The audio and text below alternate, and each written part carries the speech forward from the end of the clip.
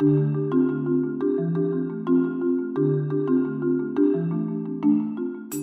everyone, Allison here.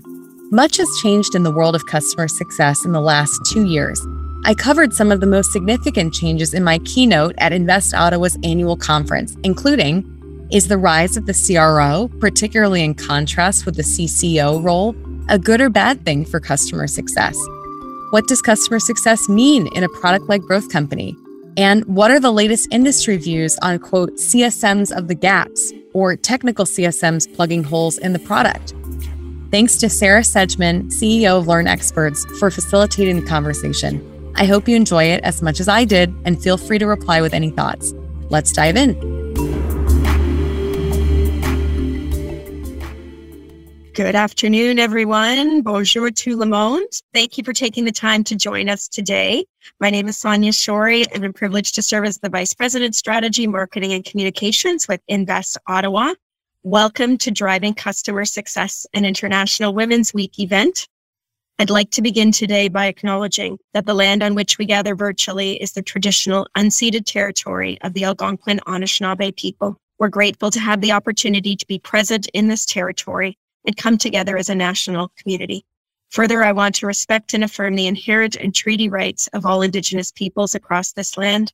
We recognize the contributions of the Métis, Inuit, and all Indigenous peoples have and continue to make, both in shaping and strengthening this community and our country as a whole. We also want to extend our sincere support to the people of Ukraine. Our thoughts and prayers and hearts are with you. We stand united with you. And we call for global peace to all those impacted by strife, including support for those in Russia who are fighting for justice. Here at Invest Ottawa, those of you who are acquainted with us, you know we are incredibly passionate about entrepreneurship and propelling the growth and success as best we can of all founders from every walk of life. Today's event is truly dedicated to you. If you are leading a scaling company and striving to achieve revenue growth through existing customers by maximizing customer outcomes, return on investment, and success, this event is for you. It's your exclusive opportunity to gain inspiration and actionable insight from Alison Pickens, one of the world's leading experts on customer success and recurring revenue growth. Coming to us direct from Silicon Valley, Alison is a solo GP investor, independent director of the board who spends her time supporting CEOs and their teams. She's a world-recognized expert on how to grow through your existing customers through better adoption, retention, expansion, and advocacy, having invented, refined, and popularized many best practices in this area.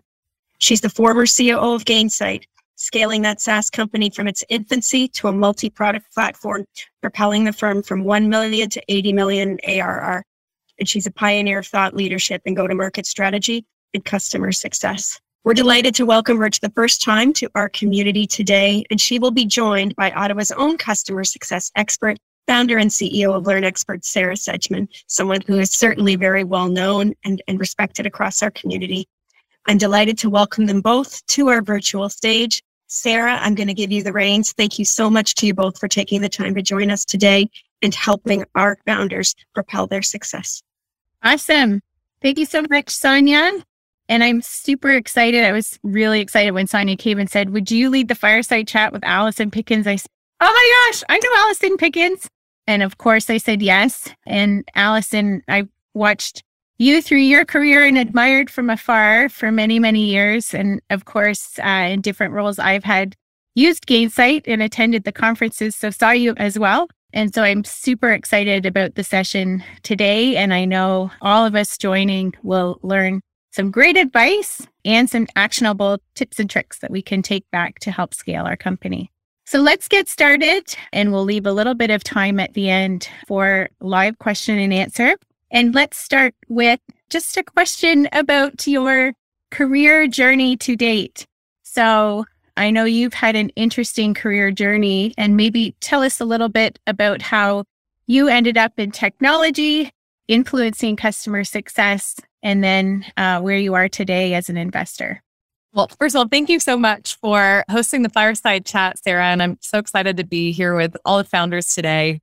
So in terms of my journey, I started from the beginning. I grew up on the East Coast of the US in suburban Philadelphia, ended up finding my way to New York City, the big city nearby, where I started out my career in essentially business boot camp. So I was in management consulting at a company called BCG, learned a lot of generalist skills about how businesses are built, and later followed some colleagues I really respected to Bain Capital, where I was working in private equity. Very different type of investing from what I do now. We were investing more in, mature companies. These were leveraged buyouts.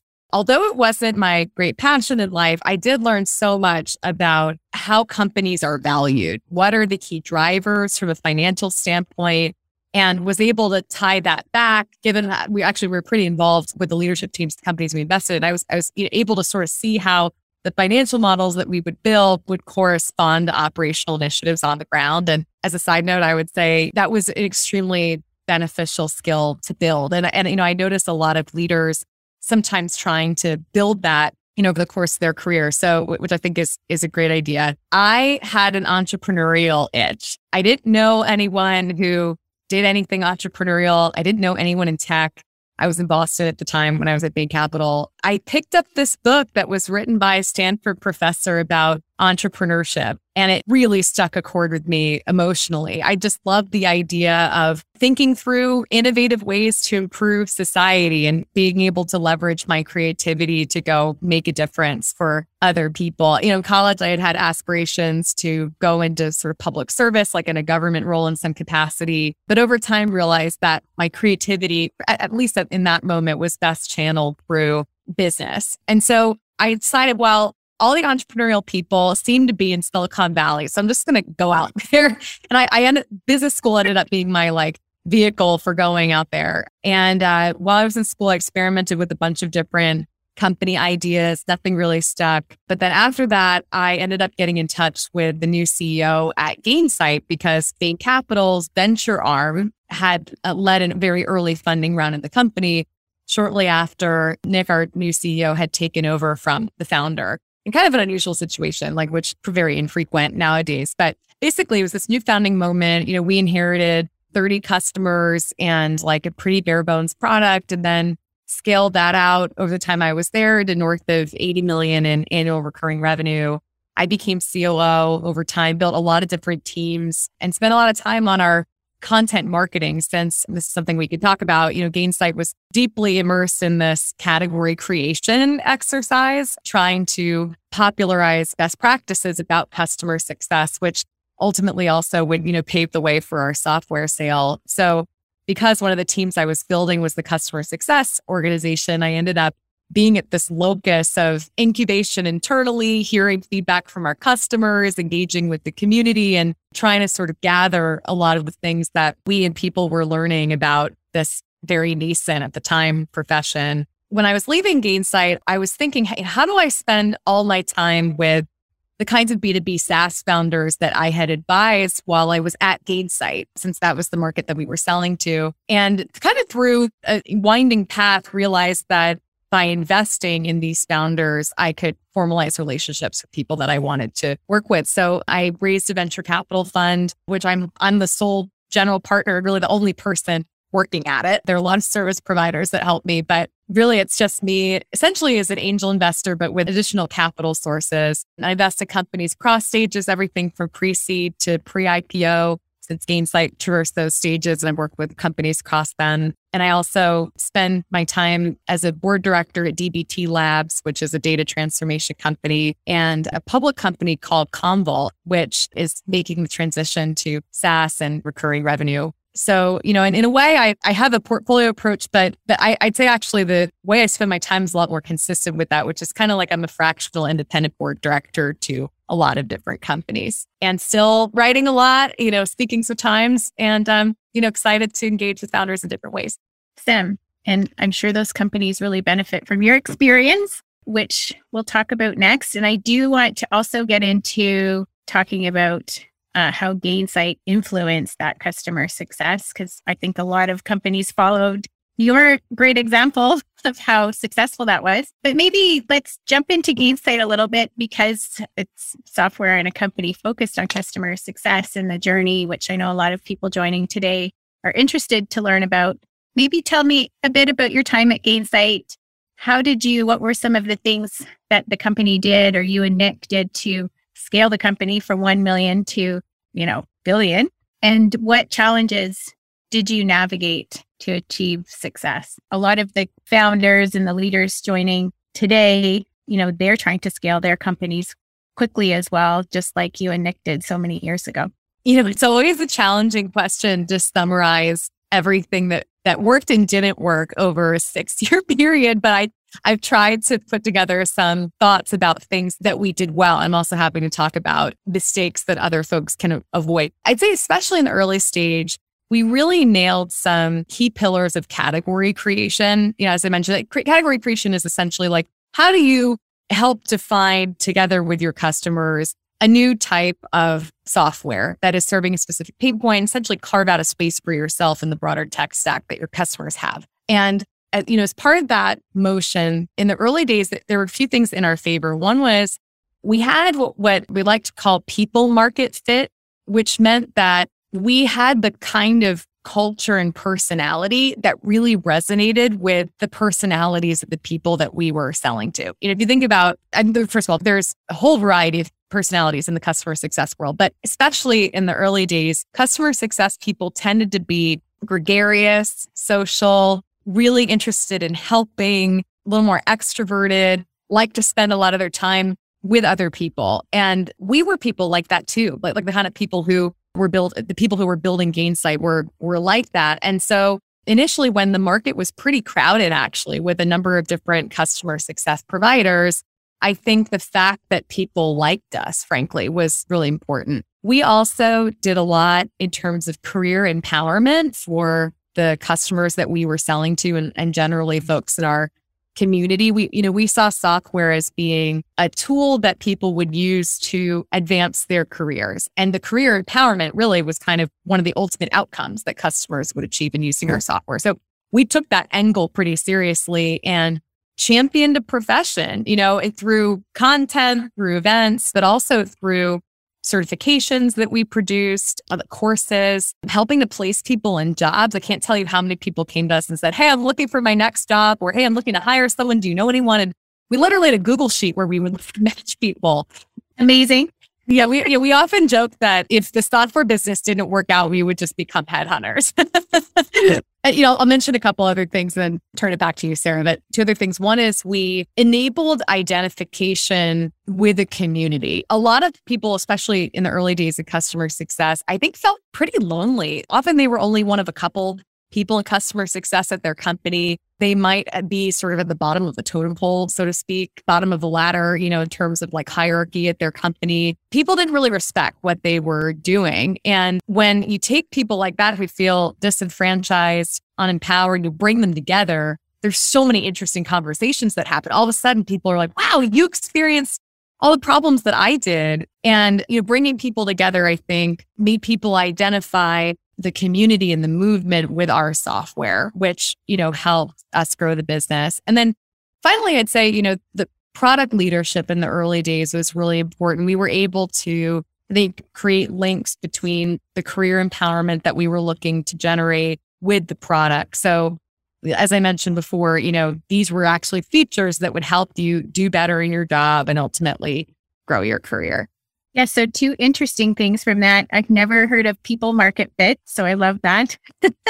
And I can relate to the story you're talking about because I definitely knew the Pulse conference, which was the Gainsight conference, before I knew Gainsight. So we would come to the Pulse conference, and then of course Nick would host that. And then, hey, voila, Nick was the CEO of Gainsight, this cool tool. And I think a lot of companies and founders, definitely in the industry today, I see are following that lead, focusing on community, the people, gathering together a group of people that have a similar need, and then talking about the SaaS or the solution later. So it was definitely pioneering a great approach that is working today as well.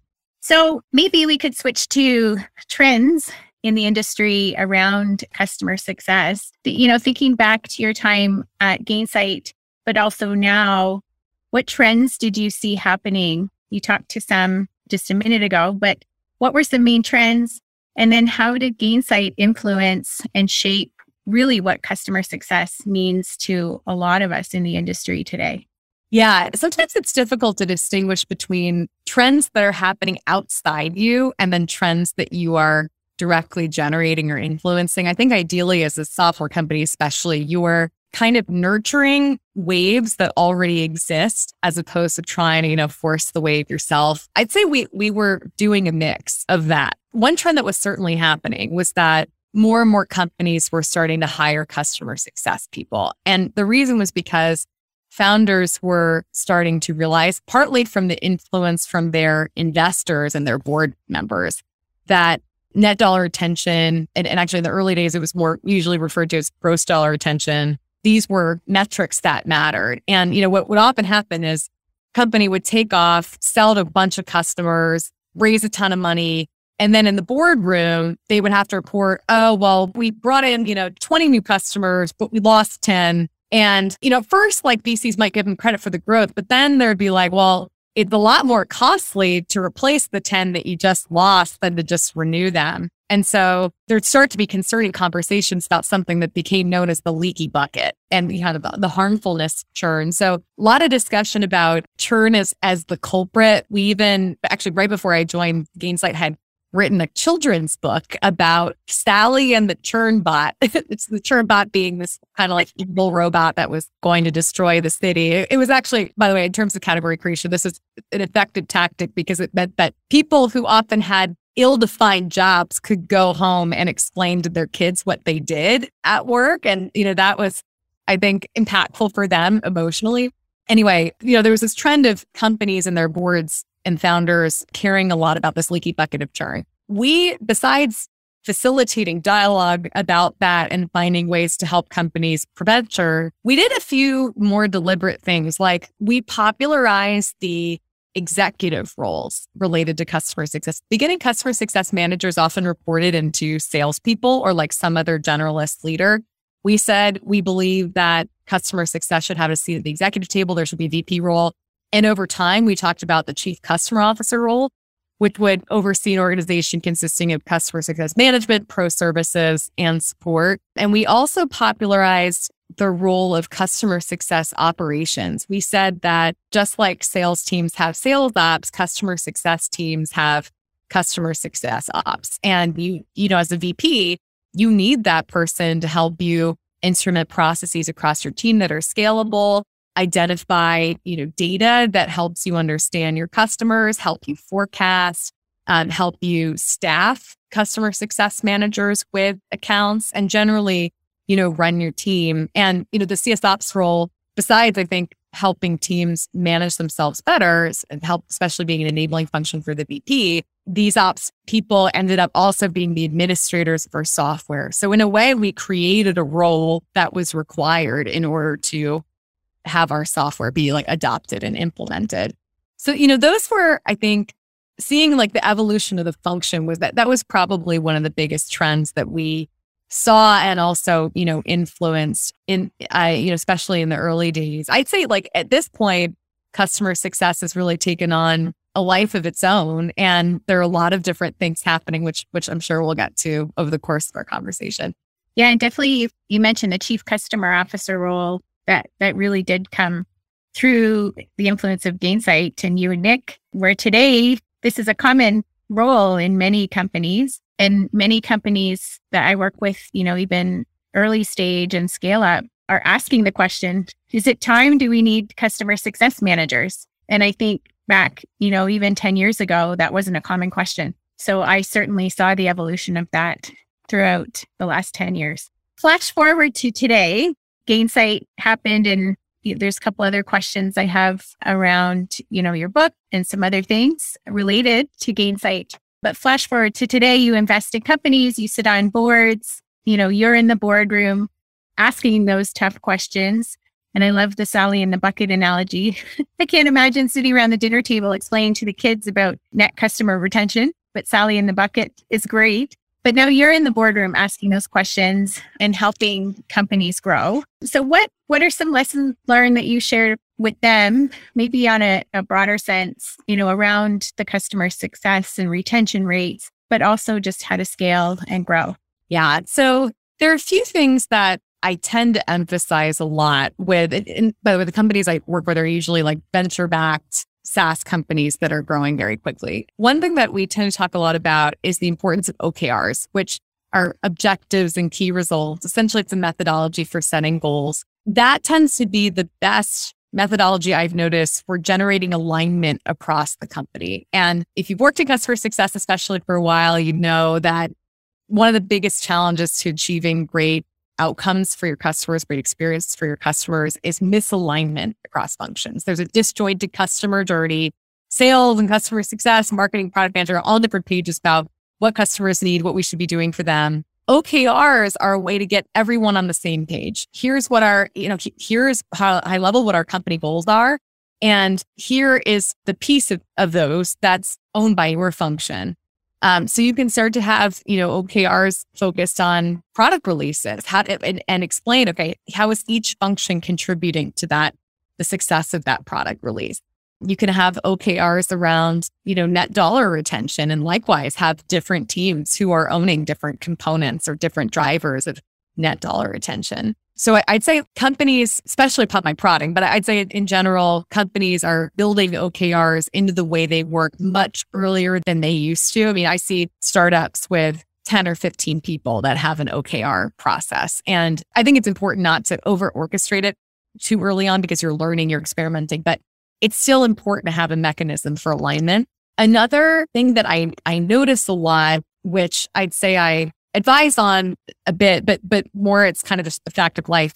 The CRO role has become much more prevalent than it was when we started out at Gainsight. In fact, I'm not sure I had heard the Chief Revenue Officer role when I was starting out there, but CRO has become a very common profession, partly because of the rise of product-led growth companies, or which is often the same as companies that have a self-serve model where users can buy software on their own through their credit card, through the company's website. What tends to happen in companies like that is because there's such a scaled approach, an automated approach to working with customers, you need like a perfect alignment between all the different customer facing functions. And therefore it makes sense for those functions to report into one person who tends to have the Chief Revenue Officer title, sometimes a COO title. I think product-led growth is one thing that spawned that title. Another reason why that title I think is more popular is because founders are much more technical than they used to be. I think especially with the rise of dev tools as a developer tools as a category, data infrastructure as a category, security. You see a lot of very technical founders who are coming from engineering or product management backgrounds. They don't have go-to-market experience, but they're incredible product visionaries. And so they tend to bring on someone who, is typically, sometimes they might be co-founder, but typically they're not. Usually they're, an operationally minded person that's running, all customer facing functions. So that's, I think, been a really big trend, and one that, although it's replacing in some way the title of Chief Customer Officer, I think it's very beneficial to the customer experience, to customers achieving outcomes, to driving net dollar retention, because it enables such strong alignment across customer-facing functions. Yeah.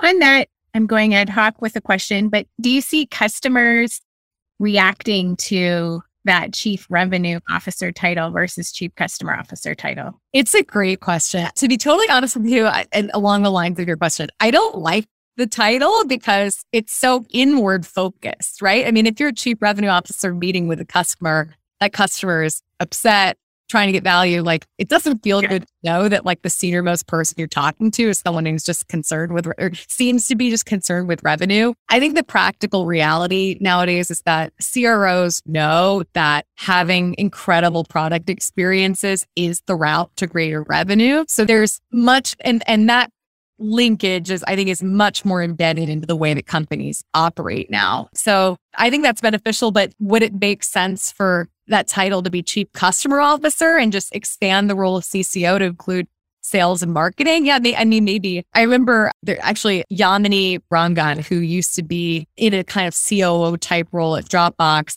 She chose the title Chief Customer Officer, even though she was running marketing, sales, partnerships, and other sort of go-to-market functions instead of Chief Revenue Officer or COO, because she wanted customers to know that she was so focused on them. And now she's CEO at HubSpot. So, shows that actually embracing that title can be good for your career path. Yeah, I've often thought about that because the CCO, like you were saying, came about in the industry, and then CRO has probably only been the last 5 years. I think that it's become popular in an effort, I think, to help the sales leaders have a C title. Then there's the CCO and the CRO, and companies are trying to make the decision on what is the best title to reflect what those roles actually need to impact and how they need to present to the customer. So yeah, it'll be interesting, I think, in the next 5 years to see what happens there. Maybe a whole new C title a category will come and include both. It's a great question. And you know what? One more thought on that. I think what was great and still is great about the Chief Customer Officer title is that customer is in the title, and it gives the impression that there is at least a team that really cares about customers. But as I think we've talked about before, Sarah, as well, and I know it's sort of in your train of thought and designing these questions, the customers need to be thought of by all functions, right? I remember even when I was CCO at Gainsight, which is a role that I held at one point, I had my customer success managers, I had my pro services folks, I had customer support, but the whole organization was called customer success. That was sort of the name of the overall cross-functional team. And we talked a lot about how it was sort of unfortunate that the pro services folks couldn't have customer success in their title because we wanted them to care about customer success too. Same thing with support. And, over time, other functions, especially product management, have also taken on the mantle of ensuring success for customers. So in a way, I almost feel like it's a fulfillment of the customer success movement that there are in more and more companies, we're seeing fewer people with customer in their title because it's become broadly known as being a company-wide imperative, not just something that one department owns. So maybe it's a contrarian perspective, but I think probably a good thing overall. Yeah, maybe I'll jump to that question next, and then we'll get to your book because I'd love to hear about that too and where we can get it. I think the thought process around everyone should be a customer champion in the organization is starting to take hold. Partly, I think, because of the influence of Gainsight and the thinking around a customer journey. So that's another term, I think, over the last 10 years that has become a lot more used by companies. Certainly as I, again, meet with scaling companies in an advisory role, often they'll say, I think I need to create a customer journey. I don't know how to do that. And so thinking about that customer journey, it starts mapping all the different intersections with the customer and what they need, the knowledge that they need, the success criteria. But what advice would you give to founders and leaders, executives of companies that are joining this call today to really influence that paradigm shift or that mind shift that everyone should care about the customer? The whole reason we have a company is for the customer. Definitely. So, I think that there's been huge progress in companies caring about customers throughout. As you noted, there have been a few reasons for that. I think one is that companies have become much more mission driven or purpose driven, where founder presents themselves as saying, I created this company in order to see this particular change happening in the world. And the reality is that if you're a software company, the way that change happens in the world is by your customers evolving in a particular way. So literally the mission of your company is tied up with the impact that you're making on customers. And so I think that articulating your purpose, also articulating how your company values pertain to your purpose, how you're going to essentially embed your purpose in a way, and as well as ensure you're interacting well together as a team and with your customers. That becomes, I think, very impactful and ensures that everyone at the company is customer oriented. I think also, to your point, there's been a greater focus on designing thoughtful customer journeys, I think in part because of this trend towards self-serve and product-led growth businesses. I'm seeing really interesting evolutions in the journey there, where there's a combination of automated interactions with customers and then human-led interactions with customers. To give you an example, I was talking with a developer tools company recently, and they started out in open source, commercialized a product, And when people sign up for their product initially by signing up for a free trial, that user gets an email that is automated, but addressed from a customer success manager at the company saying, "Hi, so excited you signed up. I know that as a developer, especially, you probably just want to try out the product yourself without my interference. But should you have any questions, feel free to respond to this email and we can set up a call." So it's someone who's available and presenting themselves as a CSM, but it's putting the customer's preferences up front, which is, developers usually want to just try the product. And then, over the course of the 2-week trial, you'll get a small number of other emails, one that explains case studies of other successful customers who've tried the product, how exactly they use the product. The system will kind of notice at some point if you haven't completed a particular action during your free trial, which tends to correlate with the conversion from free trial to paid. And there'll be an automated email saying, "Hey, we noticed you didn't do XYZ. If you need instructions on how to do that, click here. You can also set up time with us." And then once the person graduates to being paid, there are ways that the company detects masses of users that aggregate at particular companies so that there can be a corporate level contract formalized. Now, this company in particular actually was able to get to 600K plus ARR relationships with really large companies purely through these self-serve mechanisms, like not even having to form a corporate level contract. Now they're thinking about forming corporate level contracts with some of these customers, which will probably sort of unleash even more available budget for them to tap into at these companies. And the founders saying, I'm not sure I really want to have a sales team, because really the success of our company today, their $10 million rapidly growing company, is entirely from just having an incredible product with strong customer journey. Maybe we should just have customer success people who formalize these corporate level contracts and ensure that these companies are continuing to have great outcomes and experiences with us through the self-led behaviors of these individual users, as well as through, more corporate level relationship. That's interesting. It's really neat what we can do today with SaaS-based products. So on the cloud, you can see, what is the user doing? Certainly how this company's leveraged that in their sales process is interesting. But also, maybe the buying habits of customers are changing too. Perhaps just we don't like marketing calls on our phone anymore. Perhaps, perhaps the industry is changing a bit in terms of how they want to engage as well with the sales process. So it'll be interesting to see if that changes as well. And there is one question here, which I think is asking, I hope I get it right. Are there, one or two things or some things that the board can do to move the needle more to help companies really put a focus on the customer to drive net revenue retention?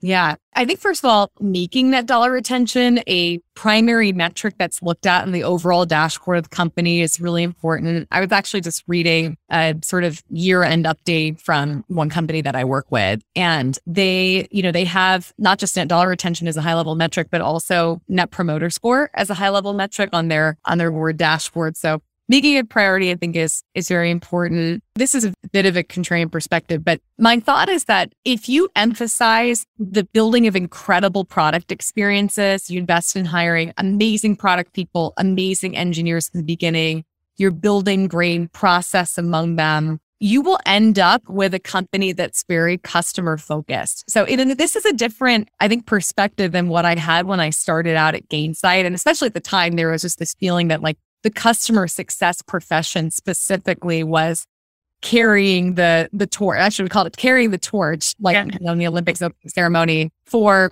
the customer success movement. And I think that was really true for many years. But what I actually found in working with our customers and our community was that their biggest obstacle to carrying that torch was that their product teams sometimes were not particularly strong. That has changed tremendously, especially in the past 5 years. I think there's a much better understanding as to how to build incredible products, how to start with the user in mind, as opposed to a senior level buyer that may not care about, how products are being used by their team. But, the concept of shelfware, which was a risk, for a lot of companies early in the customer success movement, doesn't really exist anymore because companies just refuse to pay for products they aren't using. And I think that's partly a result of people getting more accustomed to incredible products.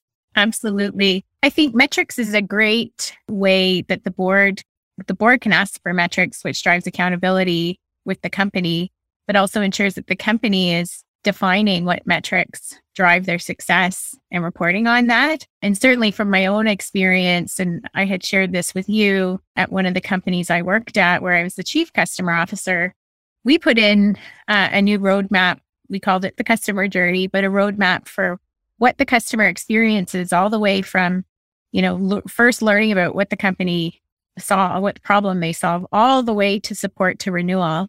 And in implementing Gainsight, we were able to actually track those things and then get analytics on them. And we were able to build a health score and metrics around the health of the customer. And then we communicated that throughout the organization so that people were aware that we had customers that were red and needed help. And we had customers that were green, and we could identify and help the ones that needed help. And it really impacted the health score quite significantly. Just in 6 months. And then that impacted in turn the reoccurring revenue and the renewals. So metrics, I think, is a really key place to start. Okay, one more question coming up from Sonia. What do you think is the single most important action a founder can take during the early stages of development to drive customer success, and why?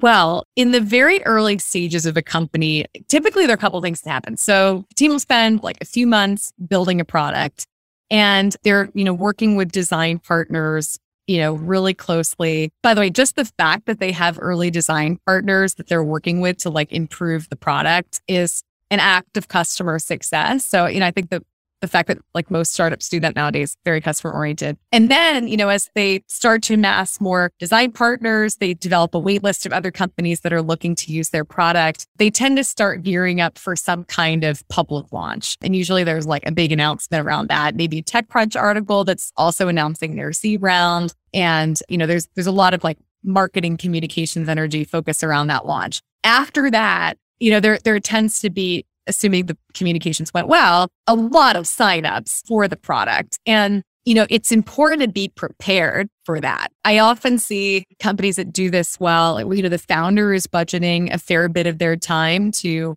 themselves onboarding new customers, even if they have a self-serve product, because they want to make sure they understand like firsthand what the customer is going through when they first experience the product. And that in turn helps them design a more scalable onboarding process that might be automated. I noticed that more and more startups are bringing on customer success managers as like their first non-technical hire, because they want to make sure that like they have enough people who are, dedicated to onboarding. And often those initial people are kind of hybrid product managers, customer success folks, because especially at that stage, what's most important for long-term customer success is ensuring that the customer feedback that you're hearing, the behaviors you're noticing, that you're baking what you want into the product very early.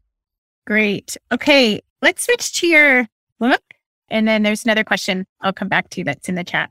Okay, so in 2020, so recently, just through the pandemic, no problem, you published a book with Nick Mehta called The Customer Success Economic: Why Every Aspect of Your Business Model Needs a Paradigm Shift. And in that book, you shared some simple formulas, and we talked about that as well earlier in the week. But how would you recommend perhaps companies think about these simple formulas? What are they? Or I think you mentioned even some of those simple formulas shift over time. So maybe elaborate more. I'll mention actually 2 frameworks that were in the book. And then if I were writing a new book now, how would I alter them? So one framework in the book, something we talked about a lot at Gainsight, which is CS equals CO plus CX, meaning customer success equals customer outcomes plus customer experiences.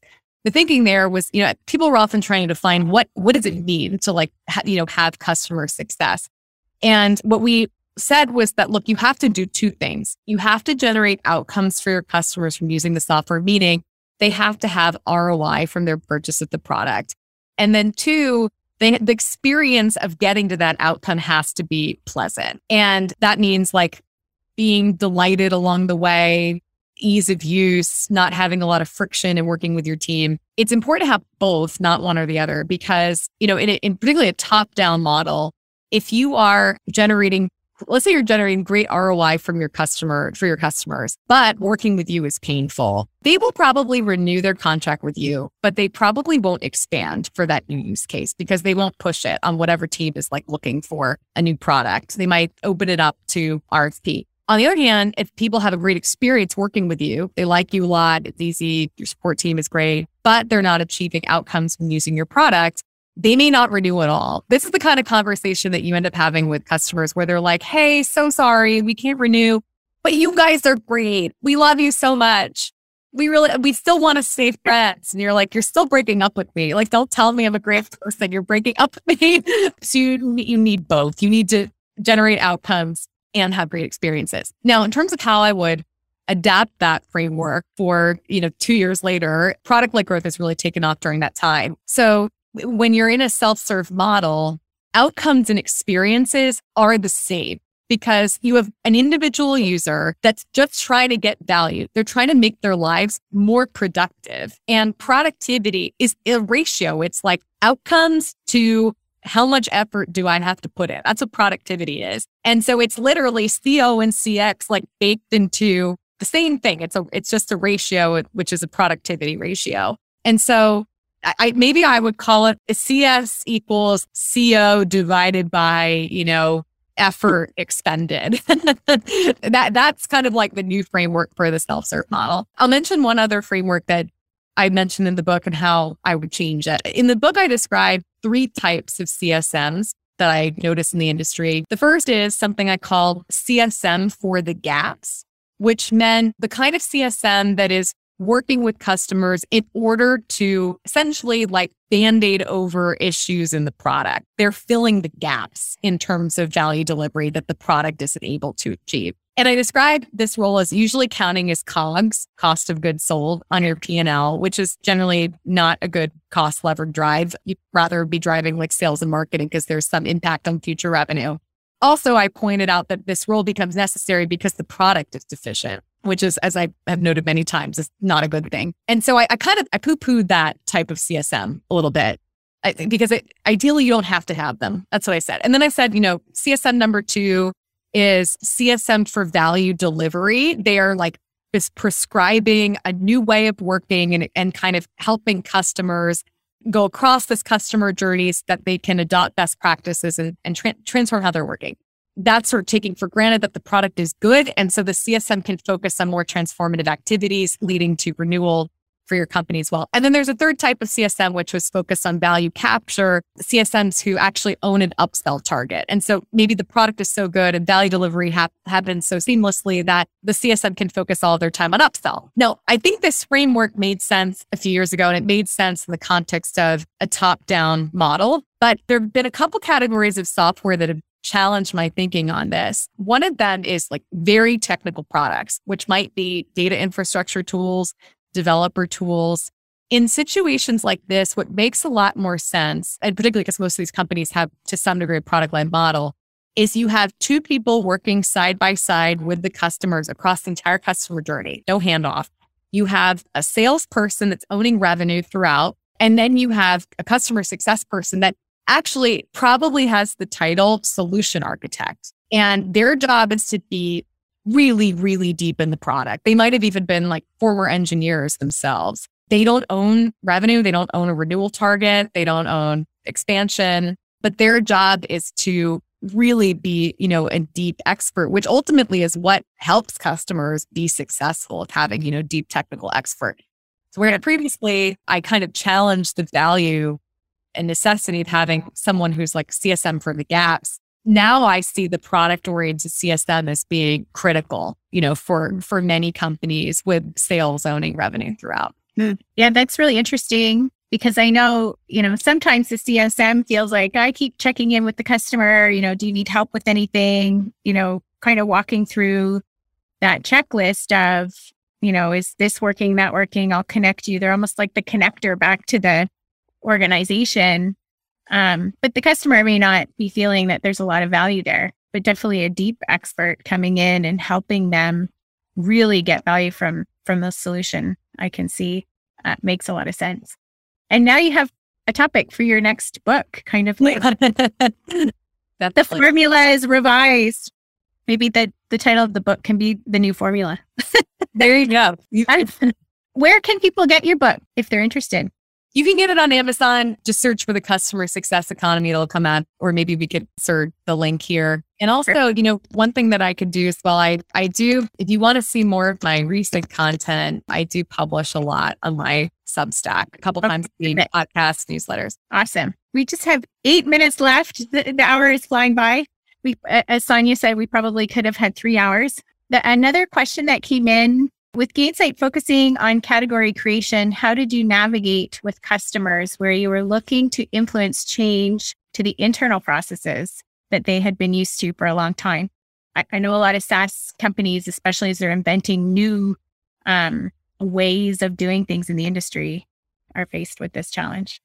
This is, I think, the hardest part of building Gainsight was that often I think the vision that people had and that we had for where customer success could go felt sometimes light years ahead of where we all were in the sense that, often people who didn't have any customer success experience were coming into the industry for the first time because they saw the rise of this profession. So they might have been coming from a different role and were trying to learn a new job. Also, often the leaders of these functions were taking on that role for the first time. Some of them may not have ever been in a leadership role, and others might have just come from a different functional leadership role. We'd see a lot of former salespeople trying to run customer success teams, former support leaders trying to run customer success teams, sometimes product leaders. And then, so everyone was kind of learning about how to do this new job. And it meant that people, frankly, got fired a lot. I mean, we would see a lot of customer success teams being disbanded, reorganized, leaders leaving after 18 months. It might have been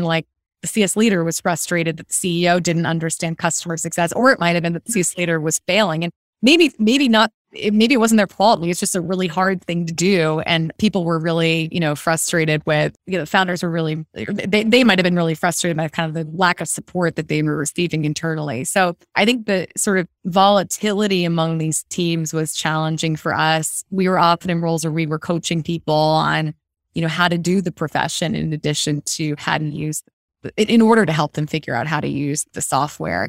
We became very prescriptive over time in a more methodical way to help people learn how to do the job and also adopt software. And by the way, we were learning at the same time. So that was also difficult. Not like we were made experts on this topic. We had to learn too. So yeah, lots going on. We ultimately created something that we called the Elements of Customer Success, which was sort of a reference to the periodic table of elements in a chemistry context. We had this grid that had, each box was a different outcome or a different goal that customer success teams would typically have. It might be life cycle management, renewal management, product experience, things like that. And then for each element, we would have certain processes that we would recommend. And sometimes they would vary depending on the type of company, but we like to have, pretty specific general best practices that could then be instrumented easily in our software. This actually I talked about people market fit before. I think there's another sort of variant of product market fit, which is the more well-known term, and that's outcomes, or what I call it, product outcomes fit. How are you mapping your product to the outcomes that you're helping your customers achieve? It's kind of like taking a challenger sales approach to your customers, where you're helping to, in a thoughtful way, challenge your customers about the assumptions they have about how they should be doing their jobs, and then guide them along to a certain outcome. Final thing I note on this topic was that it was pretty motivating for customers to use Elements because, one, it was much easier than trying to reinvent the wheel, but two, we did a benchmarking study where we were able to show that as you adopted the Elements over time in 3 different stages, companies would achieve, it was a 13 percentage point improvement in gross dollar retention and a 33 percentage point improvement in net dollar retention. So, if you present a customer success leader and a CEO with those improvements, they'll say like, sign me up. A great motivator to be on this more prescriptive path. Absolutely. Sign me up. 100%. We are nearing the end. I'm going to end with a last question. And then I know, Sonia, you have a few last conclusions. Maybe just what would be the top one or two things that you would leave the founders and the executives who have attended today with? I think the final topic that would be fun to cover is something that I call customer-led selling. I started sort of blogging a little bit about this back in like 2017, where the notion was it's kind of fascinating how much cold calling there is still in our industry, where, salesperson reaches out to someone cold. Probably all of us have received messages like this on LinkedIn in particular. And, often you just ignore the message. But I think one of the reasons is because, first of all, you may not trust this person, but also when someone's pitching you a hypothetical value that they theoretically could deliver, it just doesn't sound convincing. As a recipient of one of these emails, I'd so much rather hear, here are a few companies, like literally, or maybe even people that that have used our product and achieved a lot of value. And here's them talking about it, right? Like that would be interesting. Be like, oh, I didn't know that Sarah was a customer of XYZ product. And here's like a video clip of her talking about why she loved this product so much. Well, I trust Sarah's judgment. Maybe this could be appropriate for me too. So, I started kind of blogging about this 5 years ago. And then last year, I tweeted again about it, or I posted on LinkedIn. And I ended up getting connected with the founder of a company who was enabling this. And it was like, we ended up having this total mind meld about it. He actually had a much better way of orchestrating this than I'd even envisioned, which is usually the case with like founders and their investors. But I'm going to make a shameless plug for this because it took me years to find it. Now that it's here, I'm all about it, about just the name of the product. And they make it easy for customer facing people, whether you're in customer success or marketing or sales, to solicit short testimonials via video from your customers. And often these people are like, using their iPhone to take a video of themselves in their kitchen, talking about an amazing product. Then, as a vendor, you could easily like take that video clip, share it on your website, share it with prospects that are similar to the person in the video, and share it with customers that are trying to get motivated to get more value. So I'd say like, if I had one type, it would be orchestrate customer advocacy. I love that. I'm going to experiment with that myself. I love it. Okay, well, thank you so much, Allison. This hour for me was incredibly fun. And of course, talking about things I'm passionate about as well is always fun. And I learned more from you in the last hour again. So thank you for that. And I'll hand it over to Sonia. Thank you both so much. This was an incredible masterclass. Invest Ottawa is going to share this so broadly. I've had so many comments, both directly and through the chat, about will this be made available? Just an incredibly rich interview with so many practical insights that you can implement to drive that recurring revenue and customer success. Thank you both for being role models, for joining us today and sharing so openly with all of the incredible insight you have that we can put to work.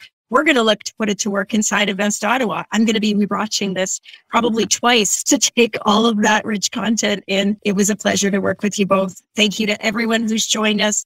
Watch our website, watch our social. We will be sharing this interview broadly and helping you put it to work. Thanks very much, everyone. Have a great day. Stay healthy and safe.